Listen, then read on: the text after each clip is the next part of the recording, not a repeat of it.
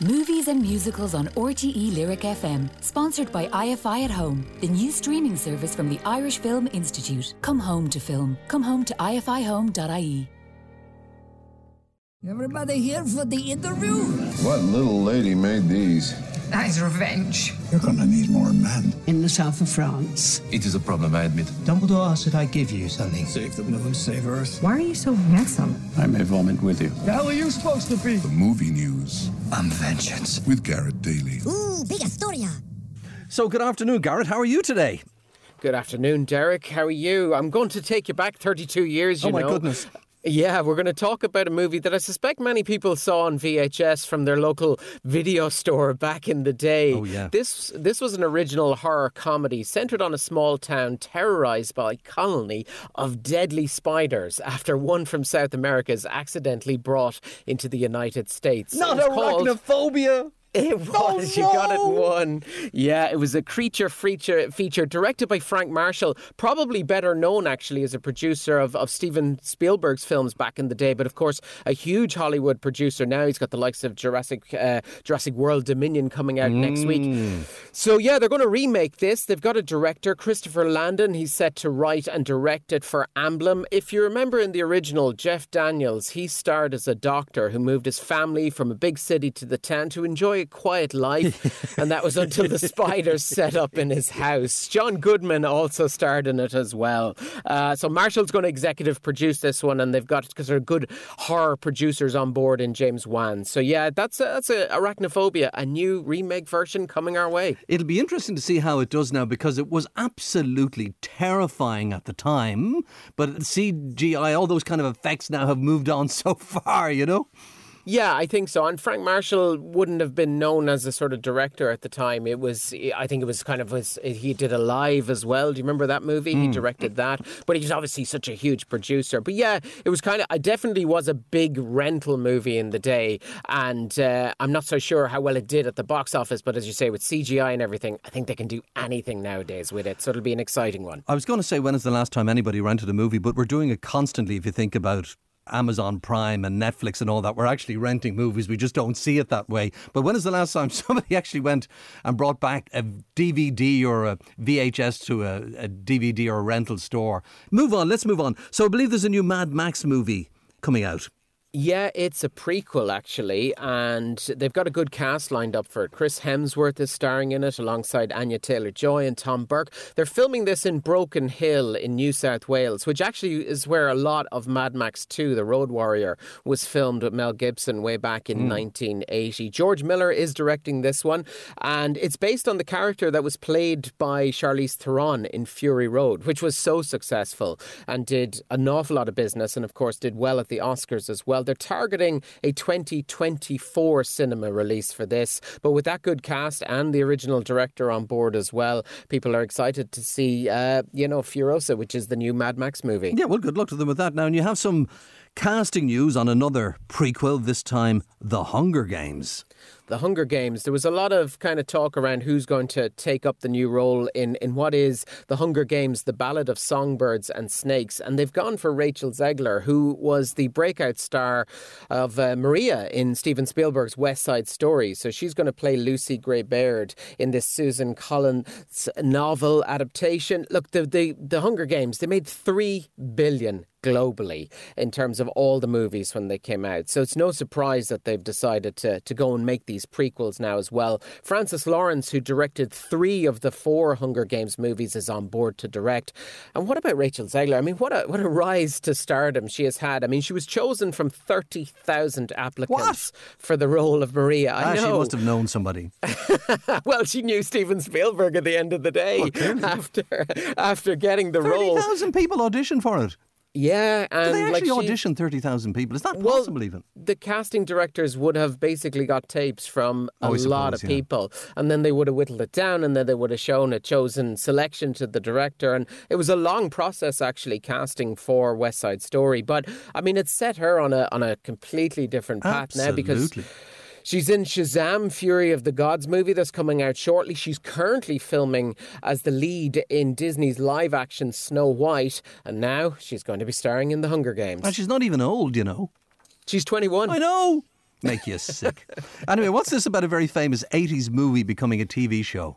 Well, I'm sure you remember Fatal Attraction, which was so successful. How could you forget it? Well, Paramount Plus, they are really sort of building up their slate of movies and TV series at the moment, and they've decided to do Fatal Attraction, the TV series. So it's a deep dive reimagining of the film that will explore Fatal Attraction and the themes of marriage and infidelity through the lens of modern attitudes.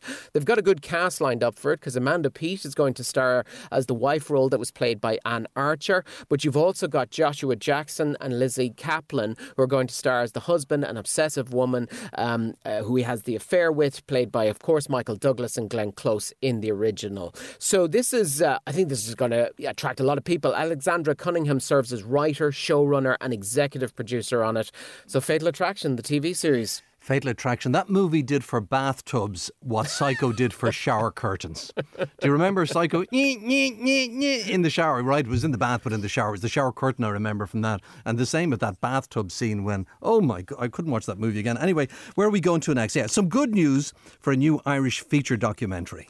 Yes, this is director Luke McManus's debut feature documentary called North Circular. It's been selected for this year's edition of the prestigious Sheffield Doc Fest.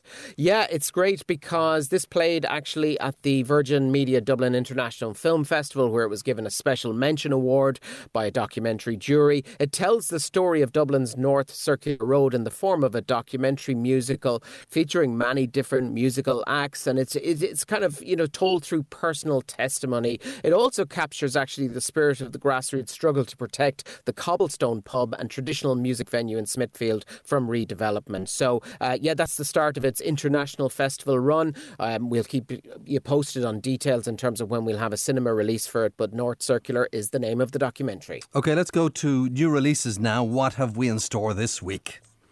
So first up, we have a new Alex Garland movie. Now, he's the director of Ex Machina. He's also the writer of The Beach. He has a new film which is called Men. Now, in the aftermath of a personal tragedy, Harper, played by Jessie Buckley, retreats alone to the beautiful English countryside, hoping to find a place to heal. But someone or something from the surrounding woods appears to be stalking her. So that's Men. It stars the wonderful Jessie Buckley, and Rory Kinnear also stars in it as well. Right, I'll tell you one movie I won't be going to watch is that. I'd be terrified. Anything like that. Somebody in the woods around me? No, thank you very much indeed. What else have we got this week?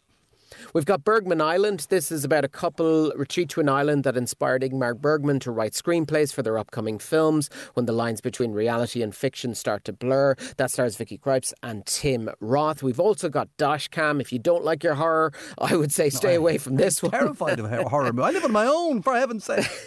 This one has two friends embarking on a horror-fueled road trip. And it all goes great, right? No, it ends and it all goes great. It all goes terrible. Annie Hardy stars in that one. And here's a classic back on the big screen, Get Carter. They've restored it. Yeah, so this is Michael Caine starring in it. When his brother dies under mysterious circumstances in a car accident, the London gangster Jack Carter travels to Newcastle to investigate. This is a classic movie, and it's back on the big screen. Now, there are a handful of actors that I will immediately go and see any film they're in, regardless of whether it's good or bad. And Michael Caine is right up there. I just love Michael Caine. Everything about him. He's brilliant. I loved him in Cider House Rules. I thought he was terrific. He's just in a that superb movie. actor. I mean, he's really, really terrific. And even lowered himself to make one of the Jaws movies, remember? I think he said he never actually saw the movie. He just but it paid for his house, as he said, something like that. House. Yeah. Anyway, you always leave us with a TV movie recommendation. So what have you selected this week? Yeah, it's an Oscar-winning drama based on a remarkable story, actually, of the visionary American car designer Carl Shelby and the fearless British-born driver Ken Miles. Together, they battle sort of corporate interference, the laws of physics, and their own personal demons to build a revolutionary race car for the Ford Motor Company and take on the dominating race cars of Ferrari. It all happens at the 24 Hours of Le Mans in France in 1966. Really good cast. Matt Damon, Christian Bale, and Katrina Balfe starring in it. It's called Ford versus Ferrari. It's on RT1 tonight at 9:25. Now, I'm going to tell you a story about Christian Bale. Go for it. Are you ready for this? Yes. So, Fado, there was a gym on Capel Street. And I think where the gym was and the offices behind were owned or run or taken over by Riverdance, Tyrone Productions, if I'm not mistaken. But this gym was run by a guy called Tommy. And it was mainly a boxer's gym. But Christian Bale was over and Matthew McConaughey was making a movie in Ireland. I can't remember the name of the movie. But I went into the steam room one day, and I'm kidding you not, there was Christian Bale and Matthew McConaughey. And I was looking at them thinking, am I seeing things? And I went outside and said, Tom, is that who I think? He said, yeah, they're making a movie in town. Or one of them was making a movie. Matthew McConaughey and Christian Bale was in Dublin at the same time or something like that. And they wanted a gym, quiet gym, where they wouldn't be bothered, they wouldn't be hassled. And down this... That's not a word of a lie, by the way. I was there. I witnessed it in the flesh, so to speak. Anyway, thank you very much indeed, Gareth.